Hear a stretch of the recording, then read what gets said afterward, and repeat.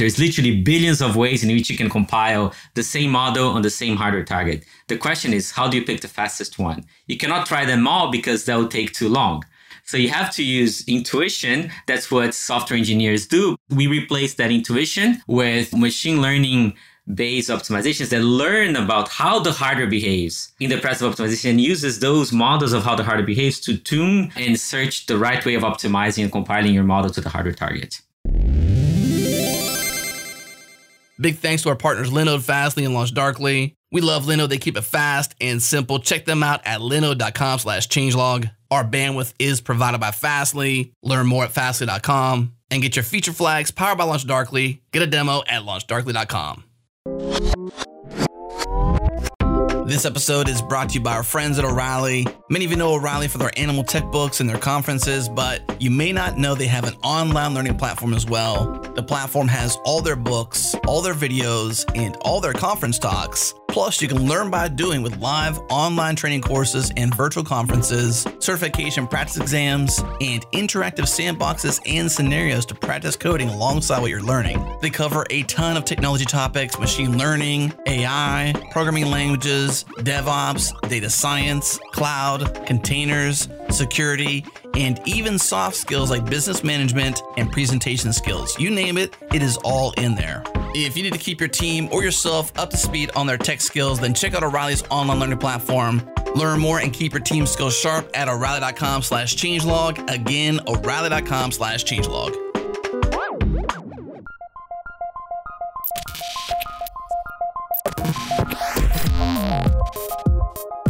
Welcome to Practical AI, a weekly podcast that makes artificial intelligence practical, productive, and accessible to everyone. This is where conversations around AI, machine learning, and data science happen. Join the community and Slack with us around various topics of the show at changelog.com/community and follow us on Twitter. We are at PracticalAIFM.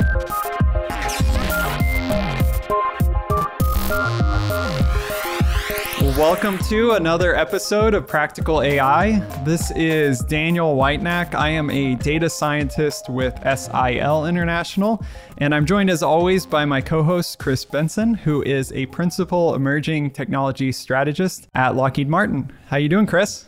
I'm doing very well. A little bit chilly here in Atlanta. I don't know what's going on with that. Mid-May, we're supposed to be sweltering heat.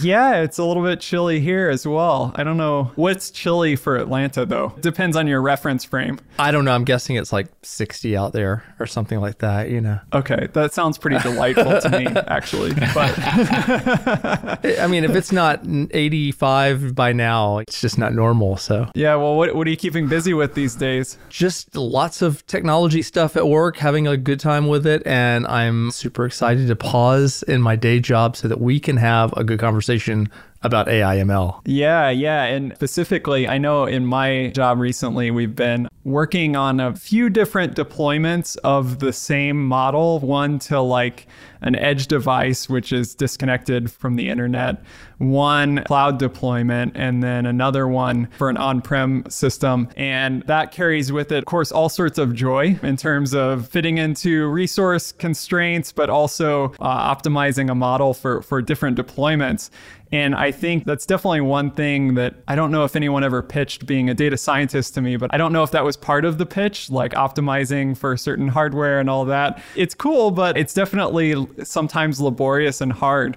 I don't know if you've run into this in your past. Yeah, you have to be a data scientist and a software engineer to do that, right? So, you know what struck me as you were saying that, Daniel? The thing is I'm kind of doing a similar thing, but being in the defense industry, we have a completely unsoftware-like name for it. We call that joint all-domain operations. Nobody outside this world would ever, they're like, that's software? Really? That's AI? Really? Wait, what acronym is that? Yeah, that's what we call it. We call it JADO. Yeah. JADO. We call it JADO and stuff. But you'd never know. I don't think anyone outside my industry would ever associate JADO or joint all-domain operations with software and Kubernetes and AI deployment.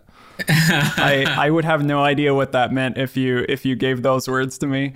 But I think we'll both be enlightened today quite a bit on this subject. I'm really excited because we have Luis Ceze with us, who is co-founder and CEO of OctoML and professor at University of Washington. discussion. Welcome, Luis. Thank you. Thanks for having me in the show. It sounds like you guys are fun to talk to. Can't wait for the conversation here. So, and it's a nice sunny day in Seattle, by the way. We don't take ourselves too seriously, trust me.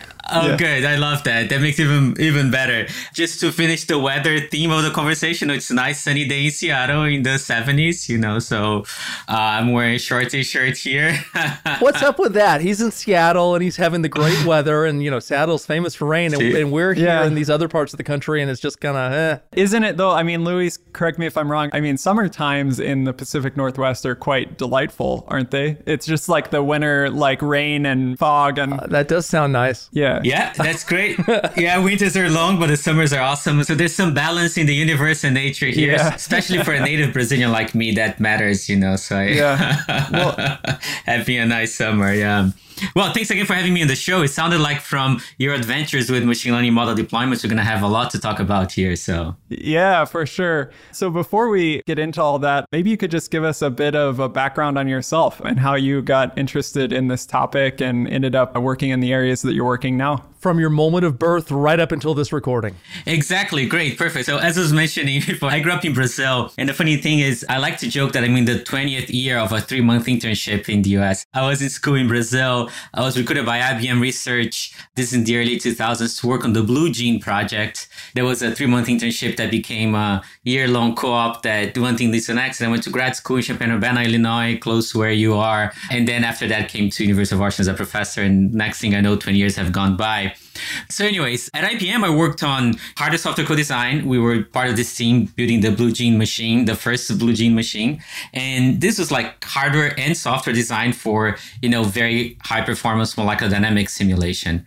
And a lot of it, like if you look at the kind of workloads that we ran there, was high performance linear algebra, right? And then you have HPC systems with all sorts of internode communications, reductions, pairwise communication, and so on. So after IBM, I went to grad school. In grad school, I did work on hardware and compiler support for speculative parallelization, essentially making it easier for folks to write parallel code by not having to prove that the code is actually parallel. And then I came to UW. At UW, I started in my faculty career, started working on, hardware software co-design for emerging applications. So I had done a bunch of work on approximate computing. Essentially, the idea is to take advantage of the fact that some applications don't have to have perfect execution to have a meaningful and useful answer. So, right, simulations are like that. There's multiple valid outputs. And of course, machine learning is a huge workload in that category. That's how it started, actually. Started working on hardware and software optimized for machine learning, for energy efficiency, better performance.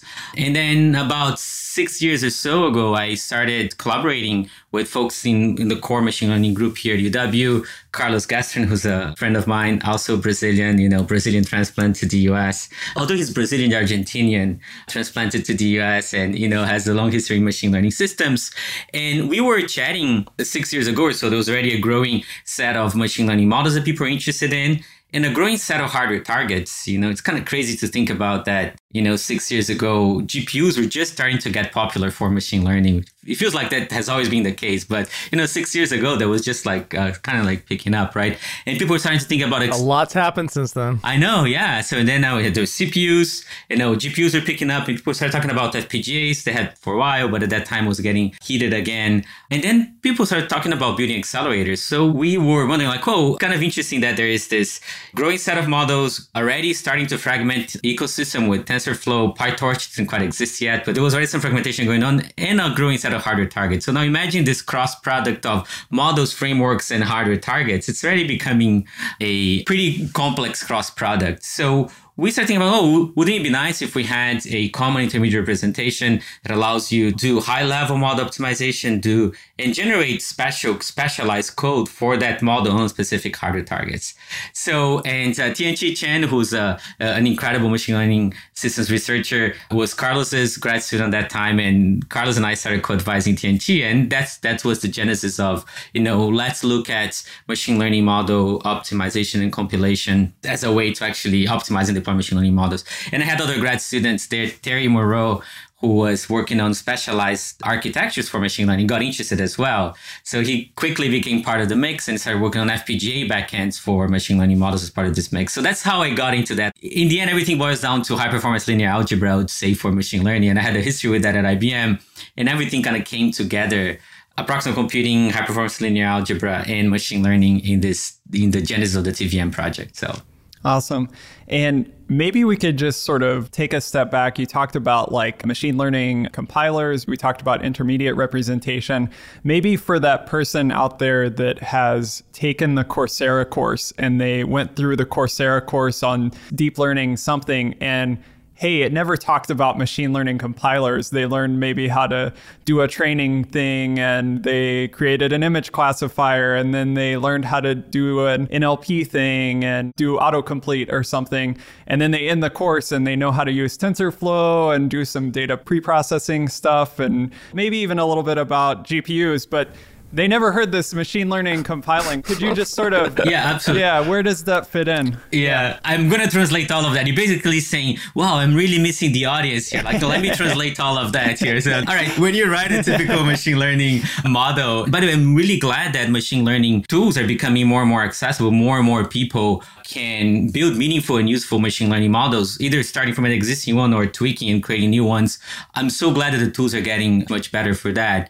But now, when you create a machine learning model, though, in the end, you need this model to actually run well on whatever hardware device you want them to run, right? So today, this is typically done by having a set of libraries that implement parts of your model. Like, different layers will have different, often hand-coded implementations, and then your high-level framework like TensorFlow or PyTorch just gets your model and calls these hand-tuned libraries that either NVIDIA provided or AMD or Intel. The hardware vendors typically provide those libraries.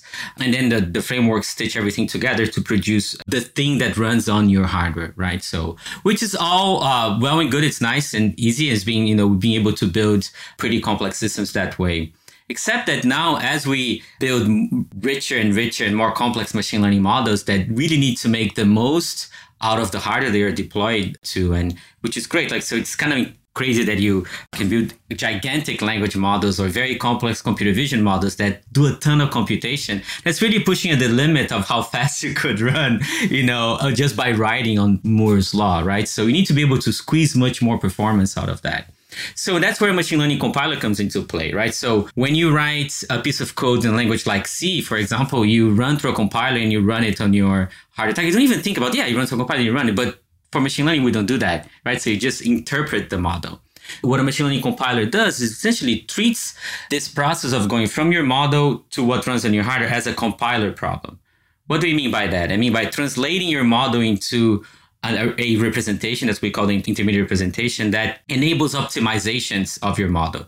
For example, you could fuse a layer with the next one, say a fully connected layer, which would be matrix multiplication followed by a convolution that you chose in your model. Potentially, you can fuse them, treat them as a unit, and generate nice new fresh code that's specialized to your model to run on your hardware target. So, and then as a machine learning compiler, what you get as an end user, the benefit that you get is your model becomes a highly optimized executable for your target hardware.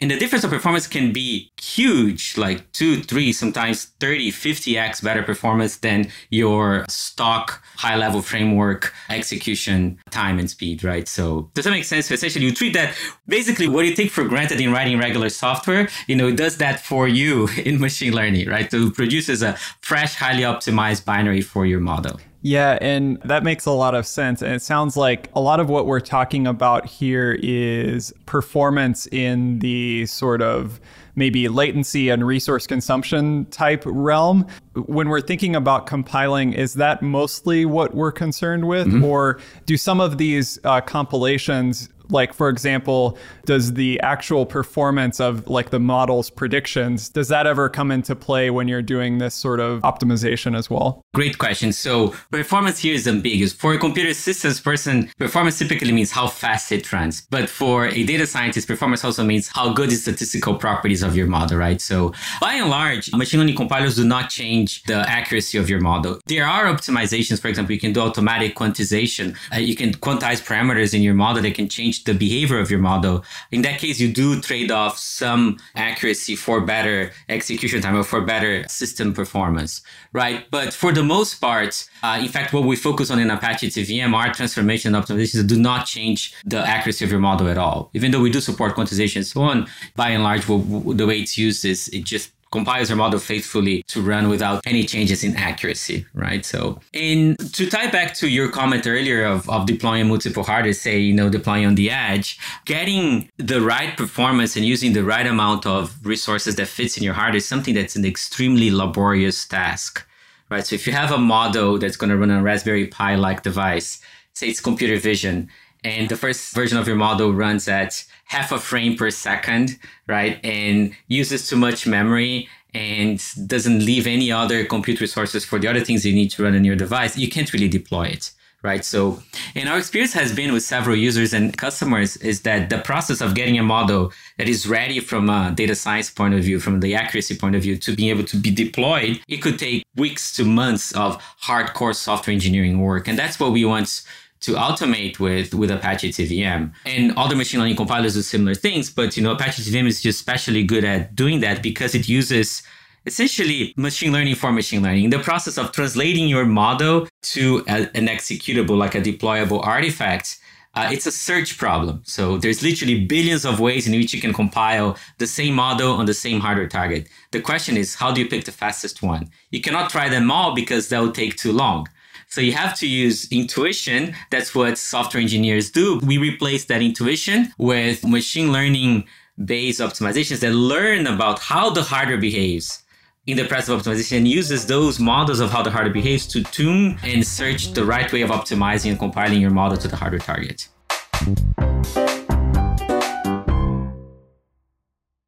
This episode is brought to you by Snowplow Analytics. Snowplow is the behavioral data management platform for data teams. Maximize the value of your behavioral data using Snowplow Insights, a managed data platform that's built on leading open source tech, leveraged by tens of thousands of users. Capture and process high quality behavioral data from all your platforms and your products, and deliver that data to your cloud destination of choice. When marketing needs to make data informed decisions, when product needs next level understanding, and when analytics needs rich and accurate data, Snowplow is the solution for data teams who want to manage the collection, processing, and warehousing of data across all their platforms and products. Get started and experience Snowplow data for yourself at snowplowanalytics.com. Again, snowplowanalytics.com.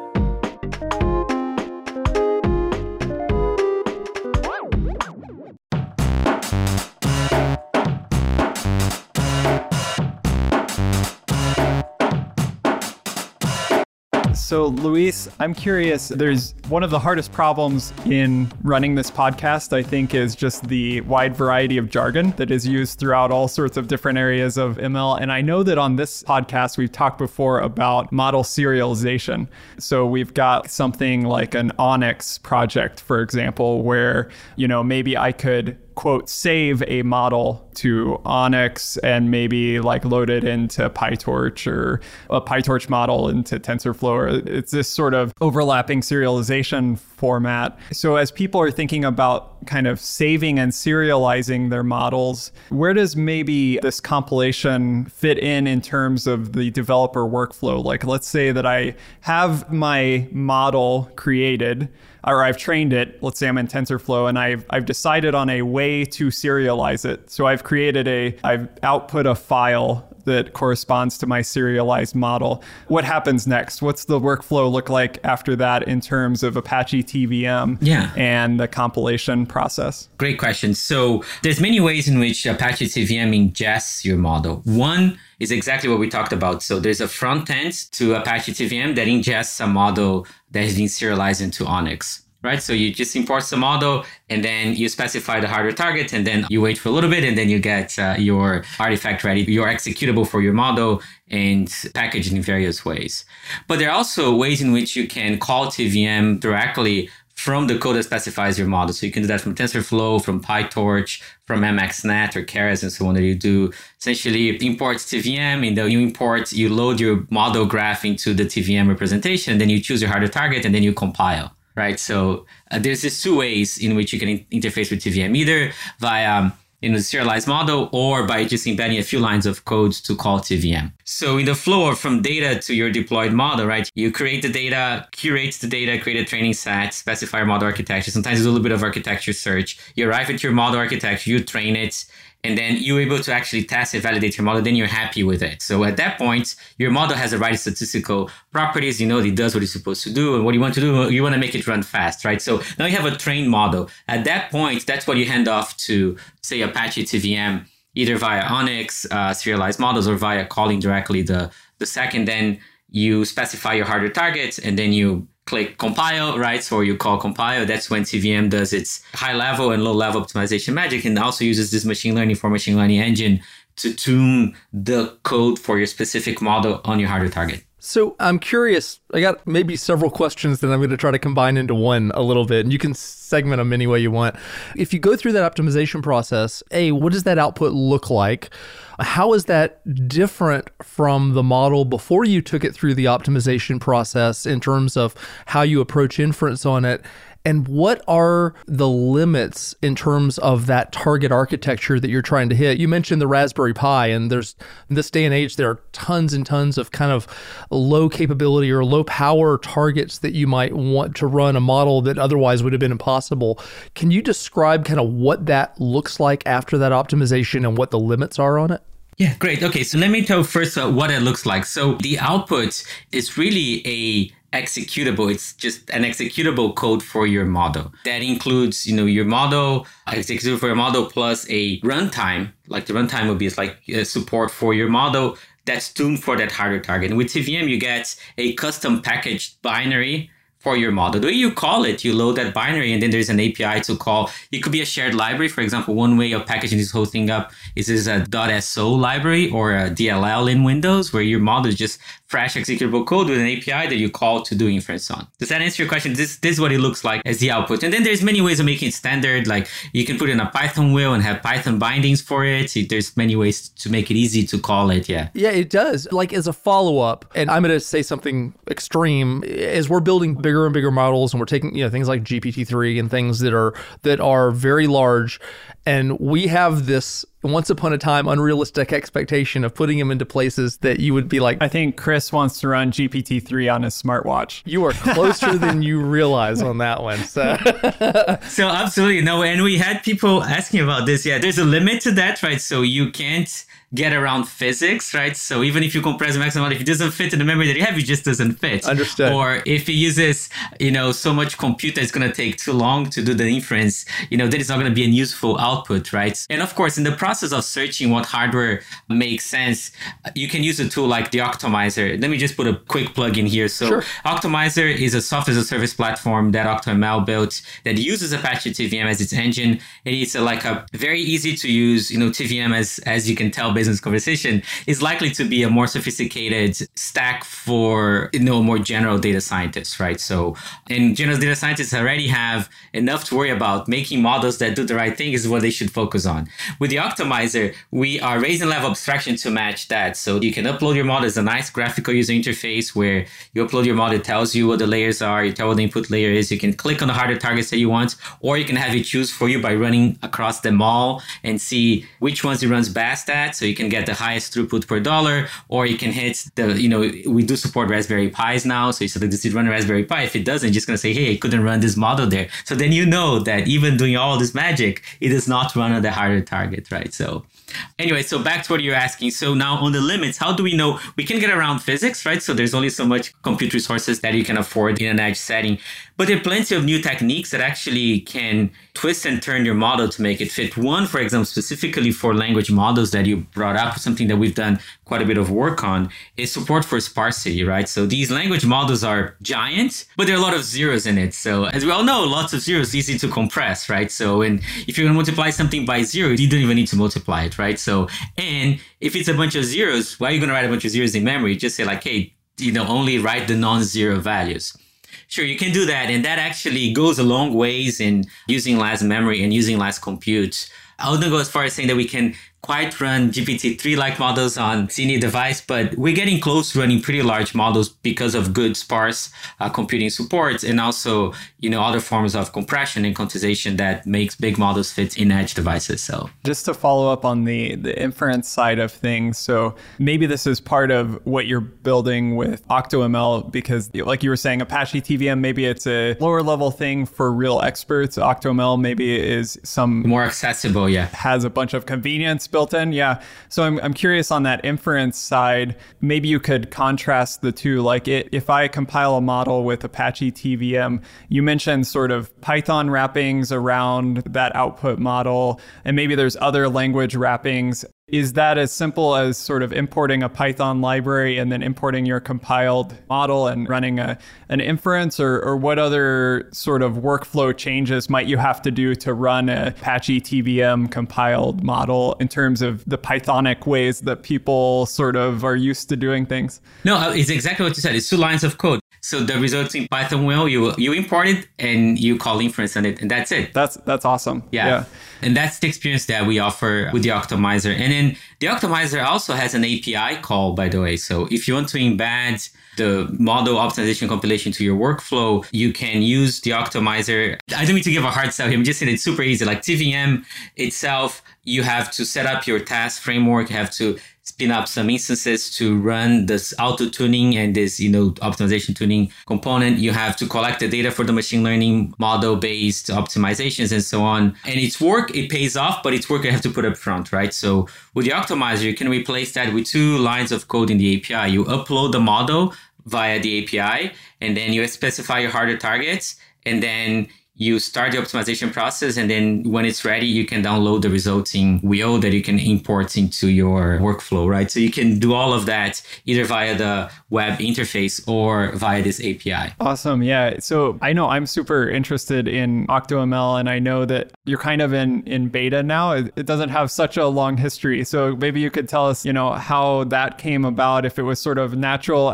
feeling some of these pains of the lower level things, expertise in Apache TVM and the desire to have that be more automated and have some convenience around it. Could you give us a little bit more of the motivation there and your thought process with OctoML? Yeah, absolutely. Yeah, so maybe I can do a quick once upon a time on OctoML as well. So we had worked hard on Apache TVM, started as a research project, and it got quite a bit of traction, being deployed in Amazon, Facebook, Microsoft, and so on. And when running one of our conferences, we were like, oh, wow, there's quite a bit of interest here. But the folks that were attending were really, machine learning researchers, engineers, or, folks that have data science and machine learning experience as well as software engineering experience. We said, oh, it's cool. We want more people to use it.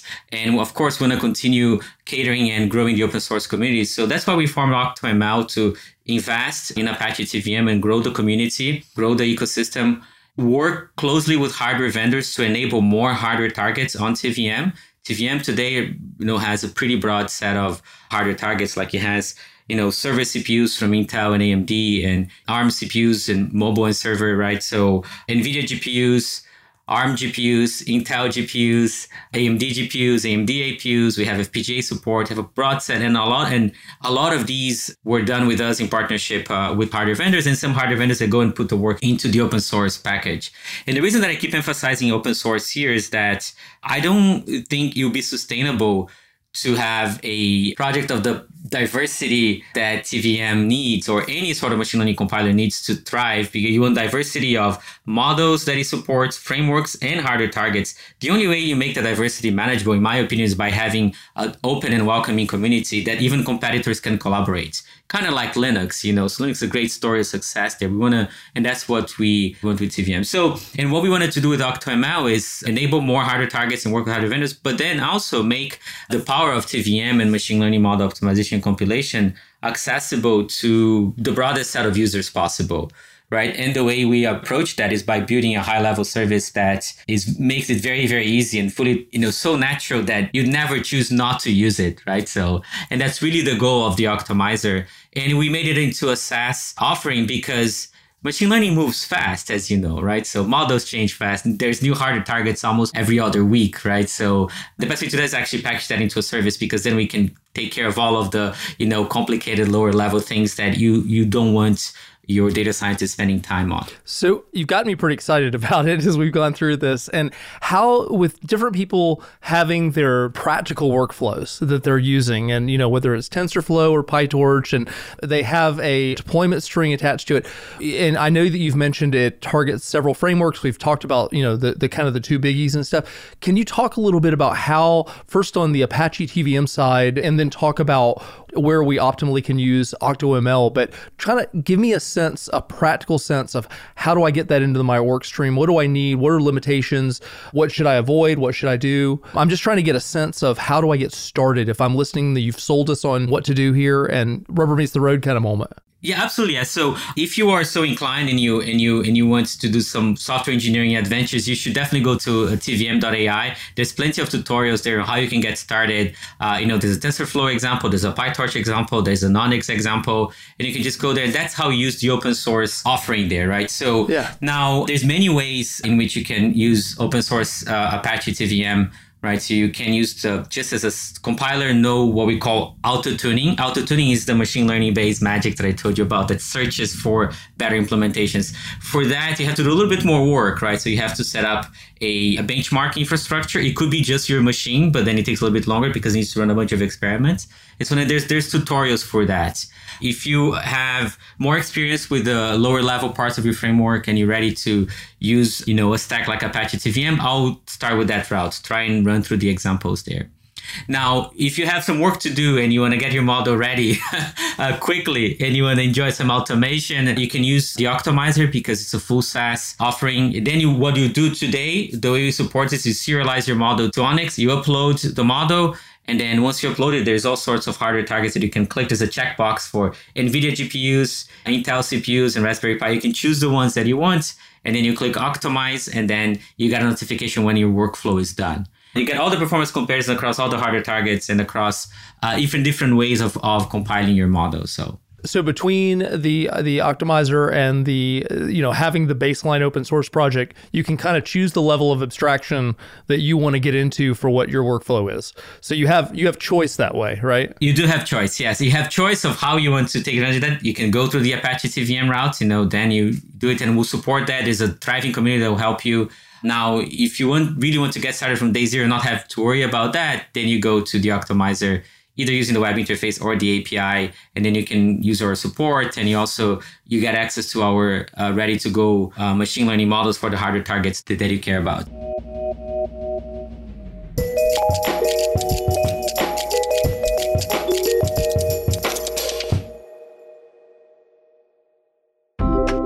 Changelog++ is the best way for you to directly support practical AI.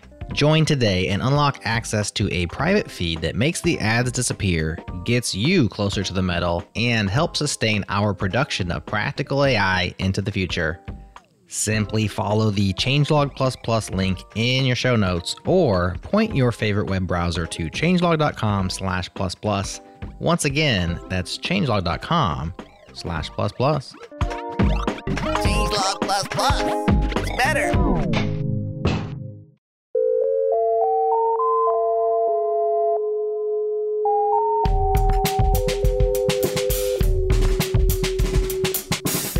So, Luis, this is super interesting. What I'm wondering, one of the things that we mentioned a few times is Onyx. And I think that it sounds like some of what you're sort of centralizing around with OctoML is Onyx, maybe as a recommendation, since you mentioned it a couple of times. Could you maybe just give those who aren't familiar a brief definition of what we're talking about with Onyx? And also maybe from your perspective, as someone maybe not working on Onyx day to day, but working on something that depends on that, how you see that project progressing and the momentum with that. Great question. I want to emphasize that even though you use Onyx several times, we do support directly, if you go straight from TensorFlow or PyTorch and so on, and I do tend to like what Onyx aims to do, because Onyx is just a way of representing your model.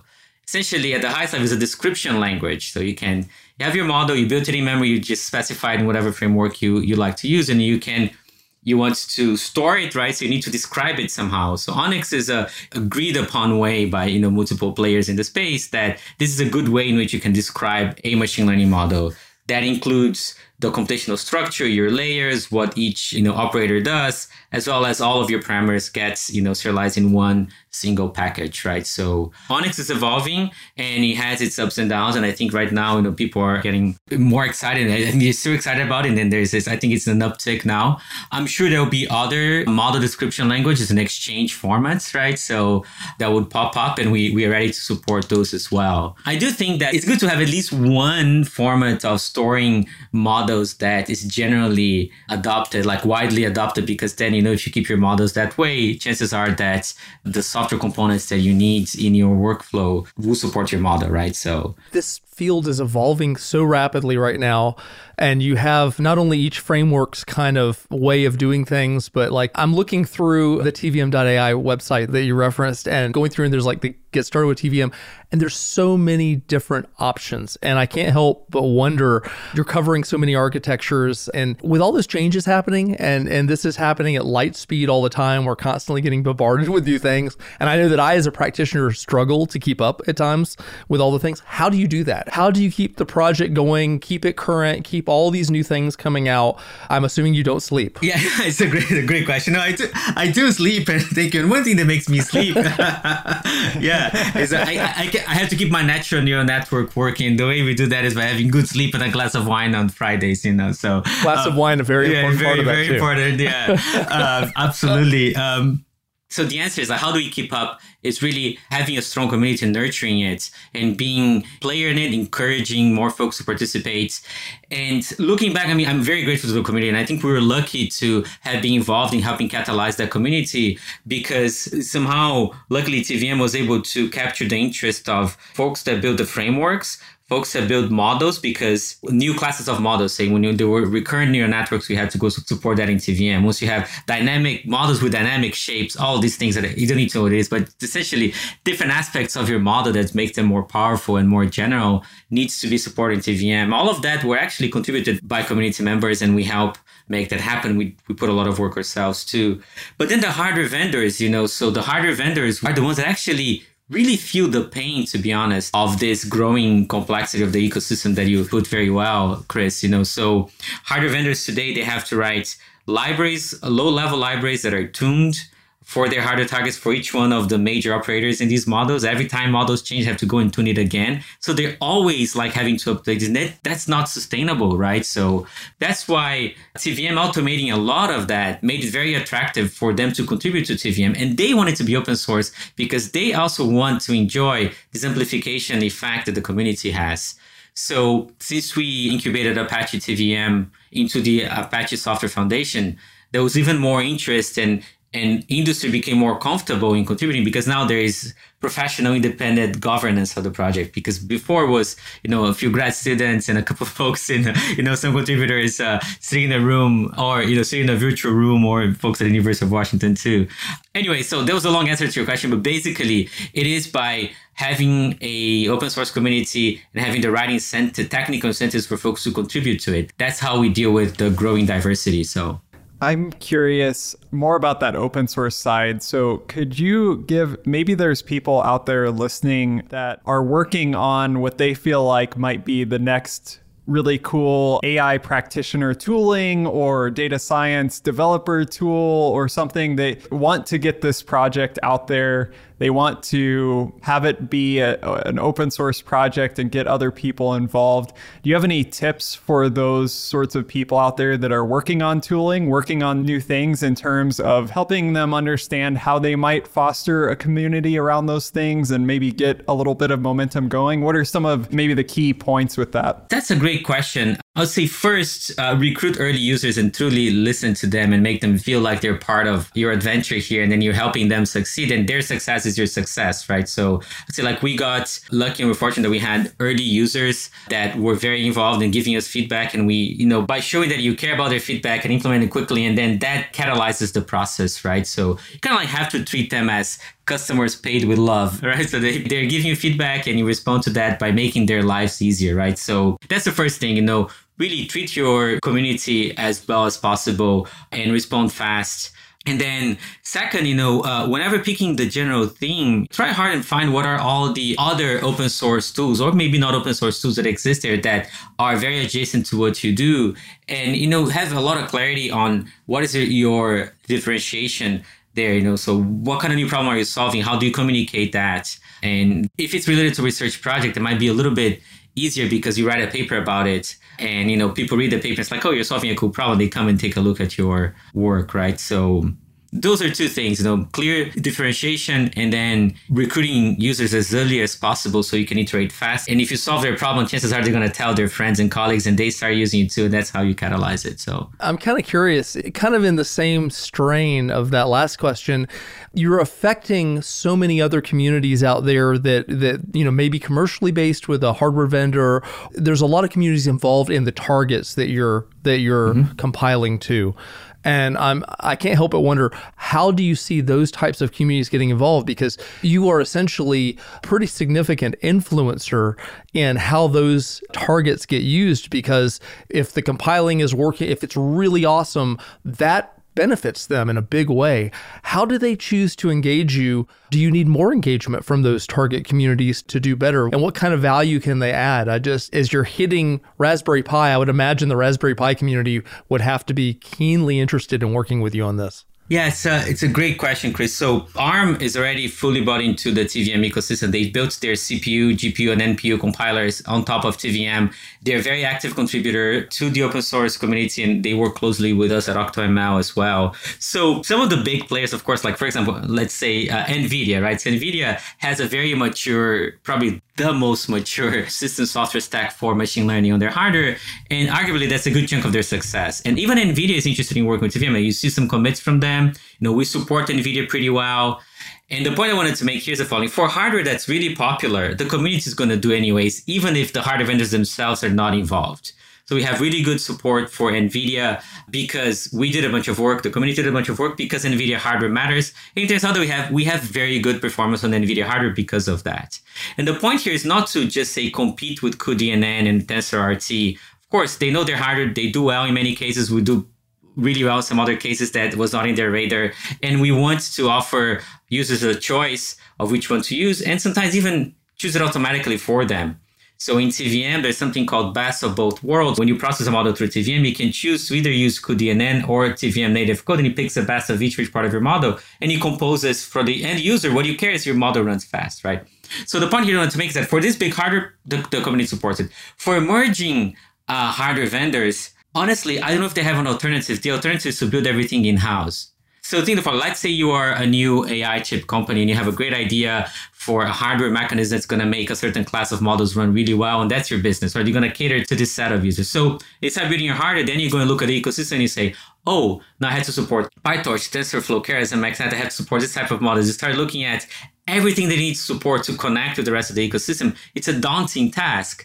So that's a huge incentive for them to come and use TVM, because if they support a very clean code generation interface that we made very easy for new hardware vendors to come and be part of the ecosystem, I don't think they'll find a more compelling alternative, to be honest, because how are you going to spin up a team of 15 compiler engineers to go and build your own internal compiler? That it's just hard to imagine, right? So basically what I'm trying to say in a long way is that the way we made it easy to add new hardware target, and the fact there's a community around it, and the fact there's a lot of momentum already, sells itself to the new hardware vendors. And we see that by having hardware vendors come wanting to work with us to do some enablement work for them directly. We do some of that for some hardware targets, but a lot of times we just see hardware vendors going directly to the new, smaller, emerging ones, going directly to the Apache TVM. So does that answer your question, Chris, or yeah? No, it does. That was a really good answer, actually. It satisfied it. Thank you. Yeah, definitely. I agree. I have sort of a strange question as we get more towards the end here. What else out there sort of across the AI industry do you have your eyes on in terms of things that really excite you in terms of where the industry is going, or maybe particular groups that are innovating or particular technology that you have your eye on? What else do you have your eye on as you're looking kind of towards the future of the AI industry? Yeah, Well, there's just so many things. Let me start with the shorter term, then I go to longer term. So in the shorter term, I think it's really exciting what's going on in doing more and more hardware-aware network architecture search. There's some companies doing it, but essentially, as you evolve how your model looks like with network architecture search, you do that in a hardware way. I think it's super important because it's complementary to everything that we talked about here, right? So what we're talking about here is having a model that is ready to be deployed. You're just going to compile it. But now having the model in the first place to actually be better suitable for your hardware is great. So that's one of them. The other one is more automations in the data management side. For example, I love what the Snorkel.ai folks are doing, which essentially, I don't know if you've heard of them, but they essentially have tools that enables you to construct synthetic data sets in a programmatic way that essentially automates a lot of the work that's required for you to start building a data set to train models. And then on the hardware side, what I think is happening right now that's really exciting is just to see more and more reconfigurable architectures coming into the mix, right? So I'm sure you've heard of CPUs, GPUs, right? And CPU-like accelerators. We've probably heard of FPGAs as well, which is essentially a hardware fabric that you can program very much in the same way that you design hardware. But, it's not quite as fast as a truly application-specific chip, but it's pretty general, and then you can do a lot of meaningful things with it. I find it exciting that those FPGAs are getting more and more tuned for machine learning. So Xilinx has offerings that way. Altera is having, enriching their FPGAs with more blocks that are more suitable for new models. I find this exciting in the short term. So now in the medium to long term, I just love what's going on in between machine learning and life sciences, so just seeing machine learning enabling, very large scale genomics studies that crunches crazy amounts of data to go and make sense of data that is incredibly complex because nature is a complex beast, right? So, and then also using machine learning to design systems, so people are using machine learning to design molecular systems, people are using machine learning to design aircraft, people are using reverse engineering, like what was it again, reverse design, where you give the properties and you synthesize something that has those properties using machine learning. These are all things that I find really, really exciting to think about because machine learning itself is also a system. So using machine learning for machine learning improvements is pretty interesting. We do that to some extent, but I feel like we're just scratching the surface, right? So you can use machine learning to design machine learning chips, right? So you can use machine learning to optimize machine learning training systems. And when you close the loop there, that's when you should embrace and let it evolve, right? So I remember a while back, we had some guests from Intel and they were talking about just what you just said, using machine learning for chip design. And yeah, it's the sky's the limit that you can use it for so many different things at this point. Yeah, absolutely. And machine learning itself is going back full circle now, as a workload, it's so tolerant to we call noisy execution, right? So by that, I really mean if you have flaky hardware and then there's just no way around it, as you go to 2 nanometer technologies, which I don't know if you heard, IBM just announced they're getting, 2 nanometer process, kind of making a lot of progress with it. That's kind of crazy to think about, right? And it's likely to be very, very noisy and have very flaky transistors. And the way we make use of that is not just by doing the typical systems design of layering, error correcting. No, we should do that too. But with machine learning, you can use that directly because it's so tolerant to noisy execution that there's many interesting possibilities there. So for better energy efficiency, and so it's such that machine learning wouldn't get as much bad rap by using a whole lot of energy, right? Which I'm sure you've heard that before, right? So Well, that's a whole topic of a whole other conversation, so. Yeah, and I hope we can have that conversation sometime. Well, Luis, I appreciate you taking time to help Chris and I fully optimize our discussion on the podcast to maximize interest. It's been great. I've really enjoyed it. And we'll have links to TVM and OctoML and all the things in our show notes. So definitely encourage our listeners to check those things out. I know I'll be playing around a bit after the episode. So thanks so much, Luis. Really appreciate you taking time. Thank you. You guys are really, really fun. I can't wait to hear your other episodes for other topics as well. So you and Chris are really fun. Thank you. Thank you for listening to Practical AI. We appreciate your time and your attention. If you enjoyed this episode, help us out by spreading the word. Think of a friend, think of a colleague, somebody who would benefit from listening to it, and send them a link. We'd really appreciate it. Practical AI is hosted by Chris Benson and Daniel Whitenack. It's produced by Jared Santo with music by Breakmaster Cylinder. Thanks again to our sponsors, Fastly, Linode, and LaunchDarkly. That's our show. We hope you enjoyed it, and we'll talk to you again next week.